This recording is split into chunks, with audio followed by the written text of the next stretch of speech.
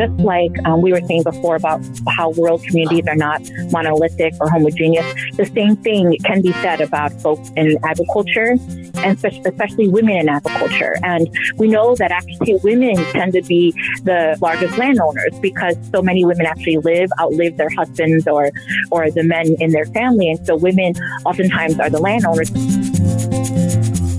Hello and welcome to Rural Matters. I'm your host, Michelle Rathman. And if you're a first-time listener, we're glad you found us. And if you're a return friend of the podcast, thank you again for carving out some time for this important conversation. So no matter how you found us or why you pressed your play button today, we want you to know that our goal is always to produce content that helps increase awareness, inform discussion, and promote intelligent dialogue on the most important issues facing rural stakeholders today.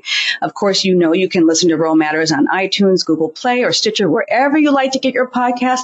The only thing that we encourage and actually invite you to do is to subscribe so that you'll receive new episodes automatically, which is really convenient for a multiple part series such as the one that you're listening to today. So, and speaking of series, today we are going to continue with our 4-part series, the final episode of these two really important issues that have been facing rural America, in my opinion, for far too long. The series is called Poverty and Policies, and it's been developed in collaboration with and underwritten by the Robert Wood Johnson Foundation.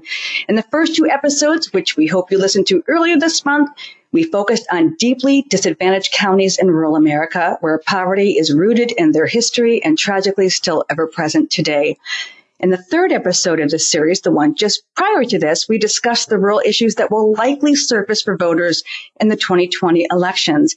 Now, today in this final episode in the series, we'll continue this Rural Matters conversation. And of course, if you're paying attention, this election season is unlike any other in American history. It's a time when everyone, and certainly this includes rural America, is dealing with a deadly pandemic, abysmal economic hardship, and of course, as a nation, we're addressing social injustice and inequality.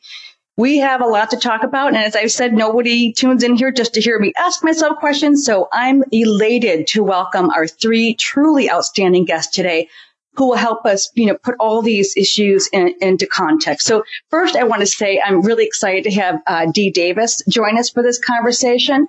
I kind of noted to Dee, I was a little bit nervous about having him on the show because I've really been a follower of his work. Dee Davis is the founder and president of the Center for Rural Strategies. He has helped design and lead national public information campaigns on topics as diverse as commercial television programming and federal banking policy. He is the chair of the National Rural Assembly Steering Committee, a member of the Rural Advisory Committee of the Local Initiative Support Corporation, Fund for Innovative Television, and Feral Arts of Brisbane, Australia, which is very interesting. He is also a member of the Institute for Rural Journalism's National Advisory Board and the former chair of the board of directors of Mary Reynolds Babcock Foundation. Welcome, Dee, to the podcast. Thanks, Michelle. It's good to be here. Thank you. And so I'm also very pleased. I've been excited to have her on the program. Pakou Hang is a graduate from Yale University, where she studied political science and specifically focused on revolutions in Latin America. She also earned a master's from the University of Minnesota in political science with specialties in political psychology and voting behavior. That's so interesting to me. Among her many impressive roles, Pakou served as the election protection director for the Minnesota Democratic Farmer Labor Party, the National Field Director for Children's Defense Fund, and ran for office herself, albeit unsuccessfully, but unapologetically, for many years. Pakou has served as a trainer for Wellstone Action, New American Leaders, and Vote, Run, Lead, which is how I first learned about the organization and why she is with us today. So welcome, Pakou, to the podcast. We're so excited to have you. Thank you for the invitation, Michelle. And then finally, but last but not least, we're so pleased to have Jonathan Rodden on the podcast with us today. Jonathan has been with us before. He's a professor of political science at Stanford University and the author of Why Cities Lose: The Deep Roots of the Urban-Rural Political Divide. His research focuses on political institutions, geography, and representation around the world. So many wonderful things that you've written and contributed to. Jonathan, thank you for coming back and joining us. Thanks for having me. It's good to be back. Yeah, thank you. And I know you're on a road trip, so we really do appreciate that. Dee, I'm going to start with you because it's something I asked in the last podcast, but because you're such a straightforward guy, I want to ask you this question. Does the rural vote matter? And as I ask that question, I'm thinking about what's happening in Kentucky today, for example, with your primary. So, does the rural vote matter? Well, it's a couple of things. If you're in a rural community, of course it matters to you, but, we often frame these questions around presidential elections. And since Bill Clinton was the last Democrat to win in rural America, there's a kind of assumption that it doesn't matter, don't contest it, and that the Republicans are going to win. And the less attention you can call to rural voters might mean that they won't be as active. But the reality is that it's all in the margins, that Barack Obama in 2008 lost the rural swing states, Ohio and New Mexico. He lost the voters in the swing states by 7 points and had two houses of Congress follow that. That if you have a situation then like Hillary Clinton lost rural in the extreme. And even though she won the mega cities by more than any Democrat had ever won them, her margins in rural really determined that election. So in close elections, there are a lot of reasons, and there's a lot of factors you can point to as making the difference. But certainly, if you look at those margins in rural areas, it's pretty determinative. I mean, right now you have Trump only winning the rural vote, not the swing states, but the whole national rural vote by 9 points. That's a perilous place for him to be in. If he can't ramp up those numbers, he's got almost impossible road to hoe. And then in Kentucky, we're in a crazy primary, one that we've never really seen before. Kentucky's not an easy state to vote in, but because of the pandemic, we moved our primary back a month, and all of a sudden the Republican Secretary of State and the Democrat governor got together and created a one-time only set of reforms where people can vote by mail, they can vote early, no excuse absentee ballots. And so in the middle of a pandemic, we're kind of on schedule to have maybe the largest participation we've had in a primary ever. So we'll see. It'll be a week before we know who wins, probably. So there'll be a lot of time for angst and gnashing of teeth later, but right now it looks good. Yeah, I'm so glad that you brought that up, because I read this morning that 883,000 ballots were requested, and by Monday afternoon, which was just yesterday, 452,000 were already mailed in. So that's a really good stopping point right there. Now, Jonathan, I'm going to bring you back in, because you look at elections differently than I think most people because of your research. I want you to talk to us a little bit about the issue that I think is probably going to be on most every voter's mind, in particular rural, is economic relief. So you talk about the fact that rural has actually never fully recovered from the last recession. And so even if Congress comes to an agreement on another package of fiscal relief for the state and local governments, big and lasting revenue losses for state and local governments are inevitable at this point, really. So what are the implications of these cuts for urban versus rural America? If you could kind of put that into context for us.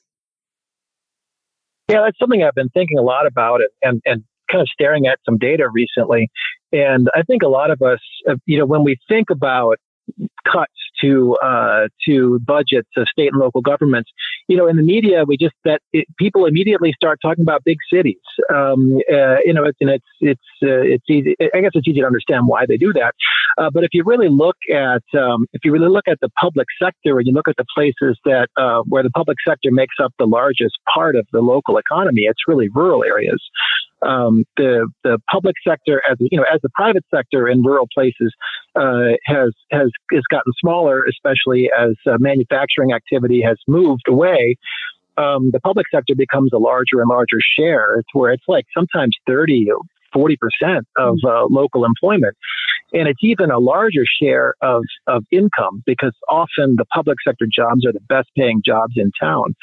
And so what happened in the last recession is there were big cuts in public sector employment and big cuts in government in general at the state and local sector. And so those cuts were bigger as a share of the total in the rural places. And you look at the impact of those, and they seem to have had a lasting impact, because those jobs didn't really come back. Mm-hmm. They've only started to come back in some places. And so that was a big, I think that it was easier for urban places to have more diversified economies to react to that. But the rural places had a very hard time recovering, and we're facing probably another big setback of that kind to state and local employment. And so I expect that will have a big impact on rural areas once again. Yeah, I suspect that is true. And Pakou, I'm going to kind of turn to you, because I think one of the things that we fall victim to, if you will, when we take a look at it, I live in an area where if you go 40 miles east of me, it's very urban. And then just 8 or 10 miles west of me, it's quite rural. I want to have you kind of clear up some of the myths and misperceptions about rural communities, and are they homogenous or all white, and how does reality impact the 2020 elections? What do you see in your work with Vote, Run, Lead, where diversity is concerned in that regard? Sure. Well, thank you so much for that question, Michelle. And based on my work and our experience at Vote, Run, Lead, and also what the academics are studying, we know that there's been a trend now where rural populations and rural communities are declining. Mm. And the one element that's really stopping that free flow or that free fall are immigrants. And so there's this myth that rural communities are not only homogenous, but they're monolithic. They think the same way. And I just don't think that's the truth. And while the white population still accounts for the majority of the population in rural communities, they are increasingly becoming more diversified. And I think that's really interesting, especially at this moment, because, quintessentially when we go to vote, we're always asking, am I better off than I was the last time that I voted? And just like what you said, Michelle, right now we are in the middle of great anxiety and fear around COVID or the economy or the racial and economic injustices that we're seeing. And political psychologists often look at situations like this, and they say when voters feel this way, there are two types of reactions. They can either get bogged down by that anxiety and fear, and they paralyze and they don't act, or that fear turns into anger, and that anger actually fuels action and engagement and voting. And we've been seeing this in Wisconsin. You just referenced it in Kentucky, that people are angry, and that anger is turning into voting and voter engagement. And for me, I think that's really interesting, because when you layer that over the diversification that's happening, albeit small, but diversification that is happening in rural communities, it's going to be interesting to see who wins that. Because right now, voters are getting an opportunity to decide what type of leaders they want going forward.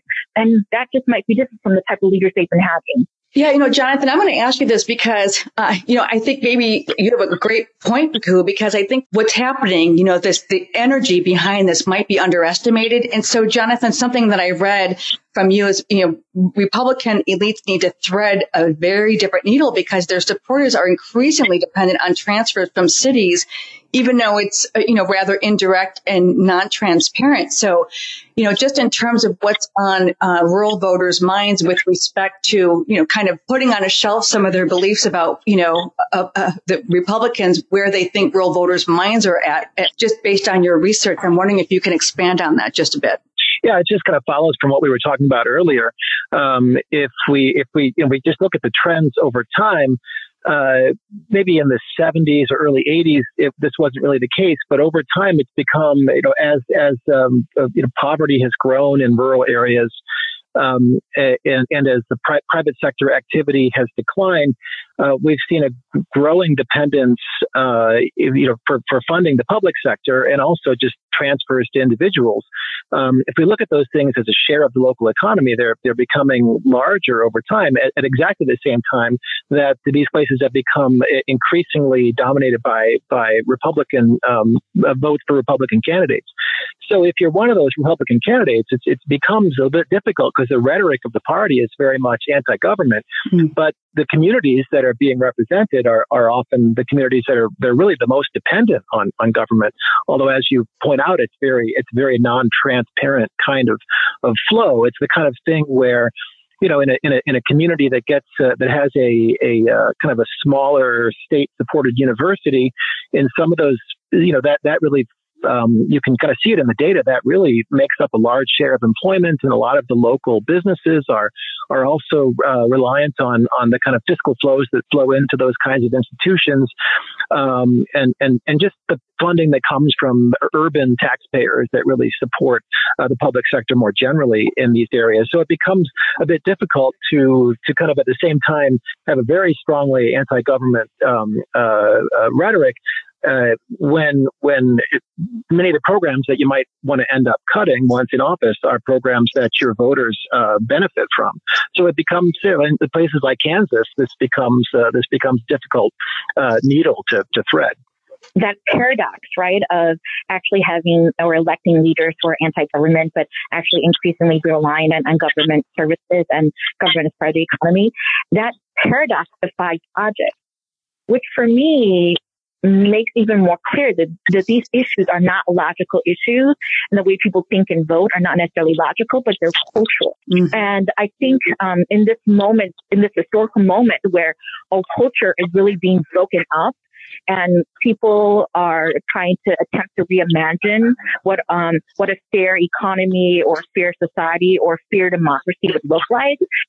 That to me is really interesting then as a prelude to the November election. We haven't been in a moment like this before, right? The convergence of the pandemic, of the civil rights movement, of a free fall economy. So I think that this is really cultural, and that's why November can be interesting. Yeah, it's great points. And Dee, I want to hear from you because, one of the questions I have is why do people vote the way that they do? And I think that to your point, Pakou, there's some kind of a conflict sometimes between, the way we think and what we know. And then I always say it's what we think, what we know, what we feel. And when we feel something, we take action. But so Dee, based on what you're hearing, why, in your opinion, do people vote the way that they do in all your experience? I think Pakou has it right. I think people vote culturally. They vote their family, they vote their neighborhood, their church, they vote the way the people they shoot pool with vote, the way the women in the hair salon they go to vote. That the process of voting is one where it's driven by their own sense of identity and their own sense of belonging to a group, and that's more determinative than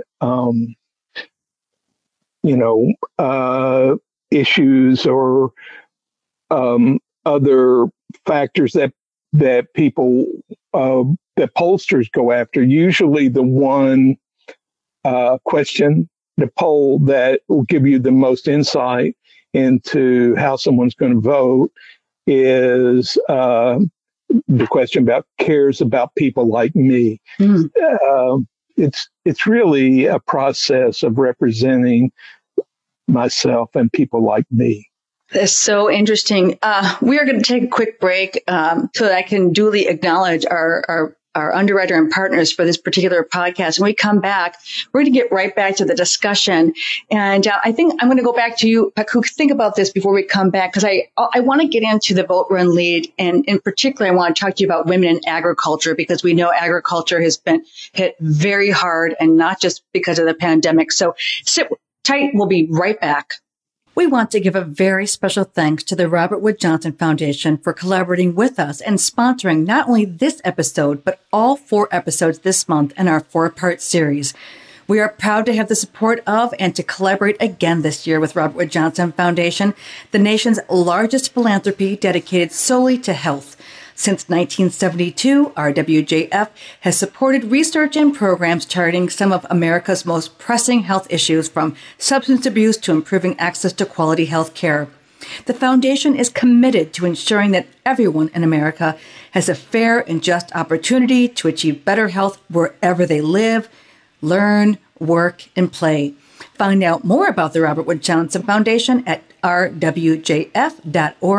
That's rwjf.org, or on Twitter at rwjf. And now let's get back to our discussion. Okay, we are back, and we're having a discussion about the issues that will likely impact the rural vote in 2020. And we're back with Pakou Hang, and she is with an organization called Vote, Run, Lead. And real quickly, for folks that don't understand what the organization you're representing today, can you just give us a little sense about the platform and what the mission is? And then I want to talk to you just a bit about women in agriculture and what you think they're feeling about the upcoming election, because I think it's such an important topic for us to touch on. Wonderful. So Vote, Run, Lead is a national organization. Our mission is to train women to run for public office and to win. And since our inception, we have trained over 30,000 women to run for public office. 30% of those women are in rural communities. And in the last presidential cycle, or after 2016, of the women who we trained to run for public office and decided to run for public office, over 70% of them actually won. And so I think to your question, Michelle, and also to Jonathan's point, this is a really unique moment. And I remember in the beginning of the summer, I was talking to some pollsters, and they were saying about how in the past, women candidates were viewed unfavorably if they were overly competent, if they were focused on constituency issues or on the community. That was actually a negative. But in the time of COVID, all those things were actually positive and actually what drew voters to those candidates, just like what Johnson said about people voting for the candidate they felt would most support them. And that's what Vote, Run, Lead is trying to do, is to get women to run, but not run in a different way, but run as their authentic self. We often talk about our motto of run as you are, because you're enough. And we also know that the lived experiences of women inform a different type of leadership style. You know, studies have shown that women in government act differently. They're more civil to each other. They're more collaborative. They promote and pass policies that are more focused on the most vulnerable in our community. And we think that's the type of leadership that we need in our democracy right now. Yeah, that's a really interesting point, because I just want to say, you know, across the board, I have questions for all of you, because at the end of the day, when we're taking a look at kind of the way people traditionally voted, I actually have done some work, Dee, you probably know the folks at the Kentucky Office of Rural Health, and I've done a lot of work down there, and I've sat at roundtables just having these discussions, and historically, women around the table have told me, you know, that their mothers vote, if they did vote, was with their husbands and so forth. But as I'm having more of these conversations across the country, that is just no longer the case. And I think that movements that you're speaking of really make a difference. But real quickly, before we move on, please touch on, Pakou, if you would, about women in agriculture and what they're thinking and feeling. Because, you know, I think maybe 5 years ago, we might not have even asked this question about women in agriculture. I don't think people understand how much the representation there. What are they thinking as this upcoming election draws near? Good question, Michelle. And I think just like we were saying before about how rural communities are not monolithic or homogeneous, the same thing can be said about folks in agriculture, and especially women in agriculture. And we know that actually women tend to be the largest landowners, because so many women actually outlive their husbands or the men in their family. And so women oftentimes are the landowners, but they may not necessarily be the ones working on the land.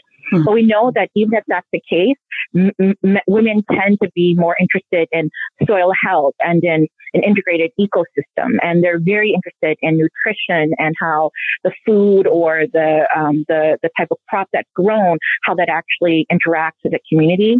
And right now, women in agriculture, I think it is really a moment of reckoning. Women in rural communities and women in agriculture, so, double layered, have been facing for time immemorial the patriarchy. And the patriarchy has tried to really diminish women, but they're finding that through social media or through networks, they're able to come together and not only elect other women to public office, but other women to, farmer union chapters or to, certain type of water and soil boards. And so that thinking, that more integrated ecosystem way of thinking, I think is really making way into these positions of power. Yeah, thanks for that.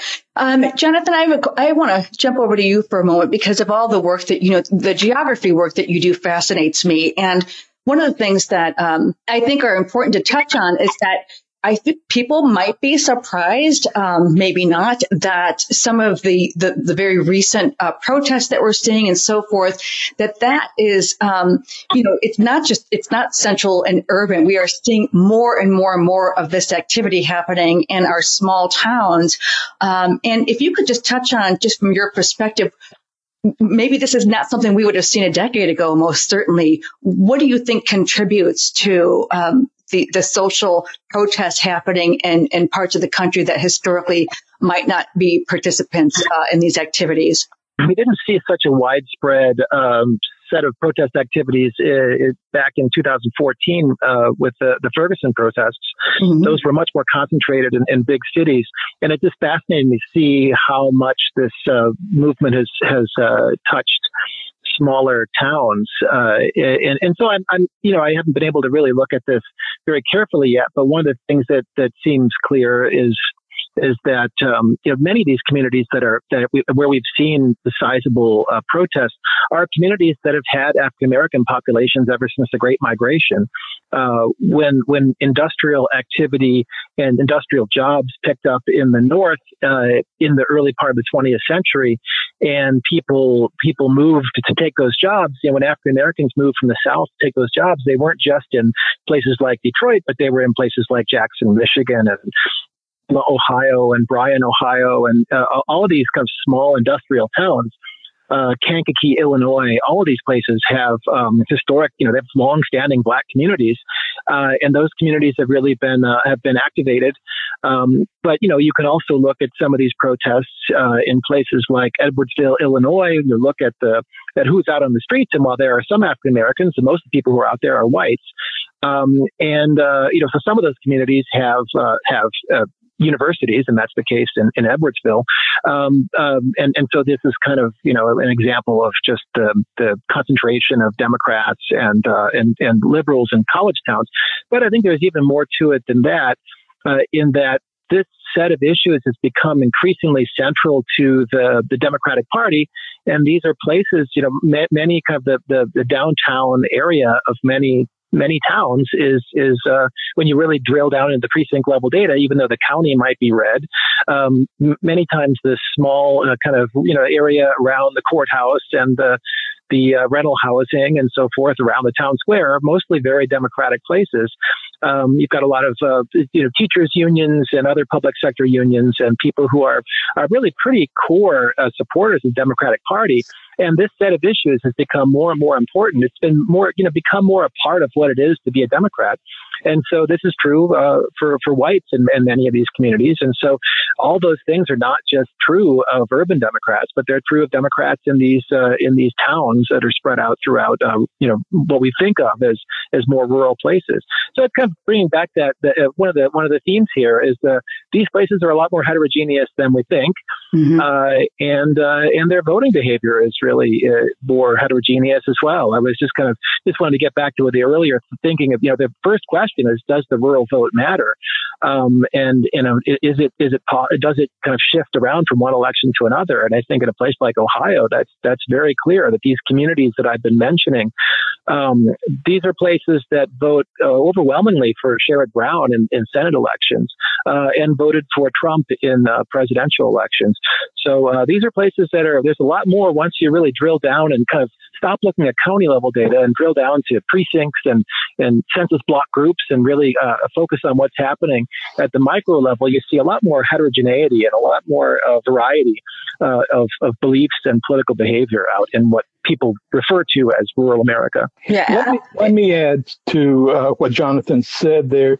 I live in a small town, 1,500 people, almost all white, and there was a demonstration for George Floyd out in the courthouse steps in a march, and there were 200 people showed up, and people who I'm pretty sure never been to Minneapolis or Houston were chanting George Floyd's name and were giving speeches and talking about the injustice of the situation. And that was true in all these little coalfield towns up and down the mountain ridges. And I think that it might, I'm in a county that's registered 3-1 Democrat and voted 4-1 for Trump. I think that we may not see the marches and the response to the civil rights movement reflected in the next election, but these vectors change quickly, and the first steps are when communities begin to come together around things that matter. Yeah. It's great that you mentioned that, Dee, because my next question to you, I'm very encouraged. Obviously, it's painful. It's necessary for us to be having these conversations because at the end of the day, I think what we're seeing so much is a cry for changes in policy. So, Dee, how does policy influence voting, the rural vote in particular? I would say not much. I think that, I've got two rules when I talk to campaign. If they say the people are with us on the issues, I think, that's a campaign in trouble. And if they say we're going to win if our young people come out and vote, then that's a campaign that's beat. So the reality is that people vote for who they like and who reflects their community.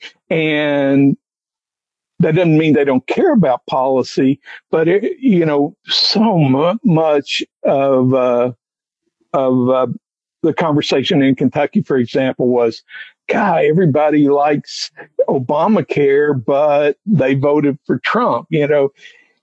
People put a firewall between policy and government that they have less and less faith in, and people in the way that they see people as agents of change or response. I wanted to totally agree that I think people vote not based on policy, but based on values. And whether the candidate shares the values. And I think what's interesting about this moment is that our values are truly being questioned. I think that's why you're seeing the outpour, even if it's not as robust in urban areas, you're seeing the outpour and reckoning in rural communities around George Floyd's murder or around COVID or even wearing the mask. And this all makes me think of my friend Sue Haug. And I remember her because I trained her, it must have been maybe 15, 16 years ago. And we trained her up in northern Minnesota, which is we call it the Iron Range, but it's a place where like these families, generations of families were miners. It's really tough, really like the quintessential kind of patriarchal society. And I remember I was training this woman. She's an older woman, and she says, Pakou, I'm just a real estate agent, you know? And she's like, I don't even know why I was here. I remember this so clear. I don't even know why I'm here. But, you know, I'm really upset what's happening in my town, and something's got to change. And at the end of that training, she decided she was going to run. A couple of cycles later, she ran for mayor of her city. She won. She was mayor for a number of cycles. And then she decided actually what she cared about were issues that were really more focused on human services. So she ran for county commissioner. And now she's county commissioner of this huge county in northeastern Minnesota. And so that awakening that happened for Sue, I think is what's happening right now. And that's why for me, even though these times are really dark, I'm really excited about what could happen in November. Yeah, I think it's an excellent point, because we so often focus on presidential elections, but what we have to really take a look at it starts where you live. And there's one more thing. Gosh, I have so many questions that I want to ask you all. Unfortunately, we don't have all that much time, but I do want to just touch a little bit on economic vitality in rural communities and depending on immigrant labor. Now, as we are seeing, you know, I would be remiss if I didn't talk about it. I work with hospitals all around the country, and many of the rural hospitals I work with are in those areas where there are meat packing plants, for example. And so, Pakou, I would like, and any one of you who want to address this as well, I just want to talk to you a little bit about, you know, does the economic vitality of many rural communities depend on immigrant labor? You know, this is another very hot button topic that we hear so much about. So I'd like to just get some insight from you on that particular question. Yeah, I think, you know, oh my gosh, this is like the question you asked before about, you know, this being a moment of reckoning for voters. And we are seeing that, like I said before, rural communities are decreasing in their population trends. So there are more deaths than there are births. And the one thing that is stopping that free fall are immigrants. And immigrants are moving to rural communities for economic opportunities. They're not stealing jobs. They're actually doing the work that no one else in that rural community wants to do. And those are the jobs like the poultry factories and the meat processing factories. And they're the ones that are milking the cows and all the dairy farmers that are supposed to be quintessential Americans, right? Well, the majority of dairy farm workers now are Latinos.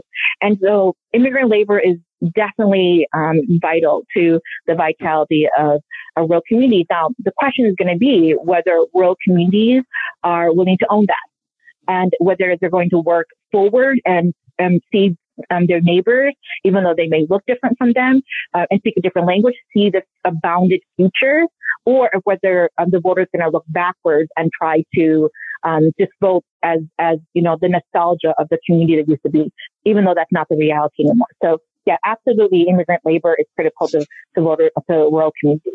The question is whether they're willing to step up. A very, very good point. Dee, let me just ask you before we close out here, in your opinion, you know, how do we make democracy better? I read a really fascinating paper yesterday by Catherine Ferguson out of the Aspen Institute.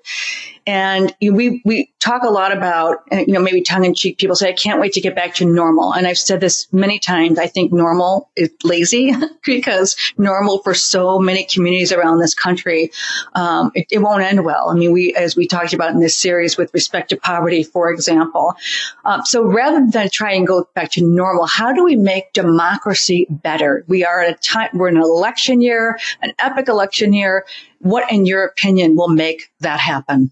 I was going to say, I think Dee said that already when he talked about Kentucky and how in a one time off, right, the governor and the folks in leadership came together and they said, we're going to have vote by mail. We're going to have early voting. We're going to have, no fault or no reason absentee voting. Those are democratic reforms that we need to examine, because those are the things that make our democracy more representative.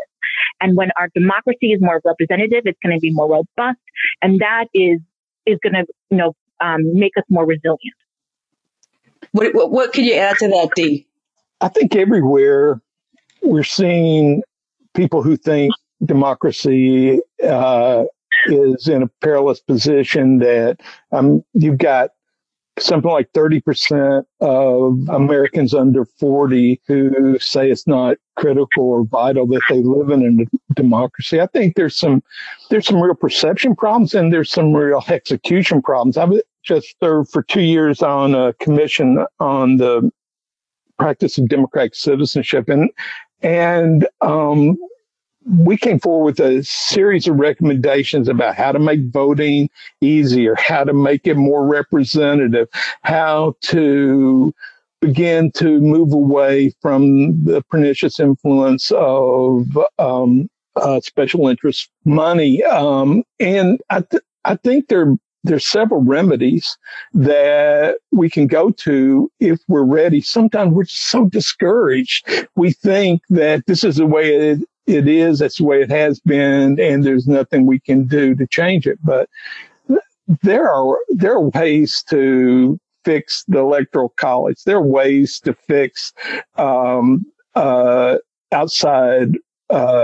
interest money coming into politics. There are ways to make voting simpler and to make our representation really work for more people. But it takes us screwing up our courage and demanding it, and people who have power now are not going to give up without a fight. That's a wonderful note to end on. I say very often, we have the way. What we need to search for is the collective will to move it forward. I cannot thank the three of you enough for closing out this series. So Jonathan, Pakou, Dee, it's been such a pleasure talking with all three of you. What a wonderful panel that this has been.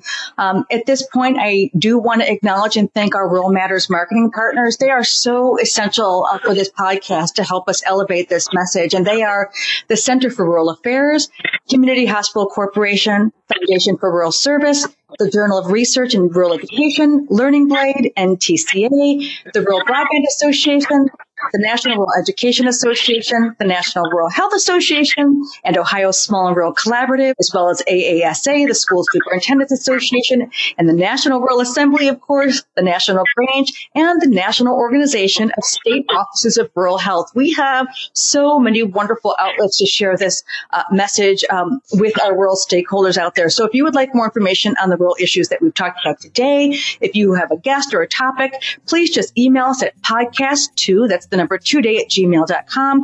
You can follow us on Twitter at Rural Matters Pod, or me personally at MRB Impact. As always, we'd appreciate it if you would rate this podcast. Tell your friends and colleagues.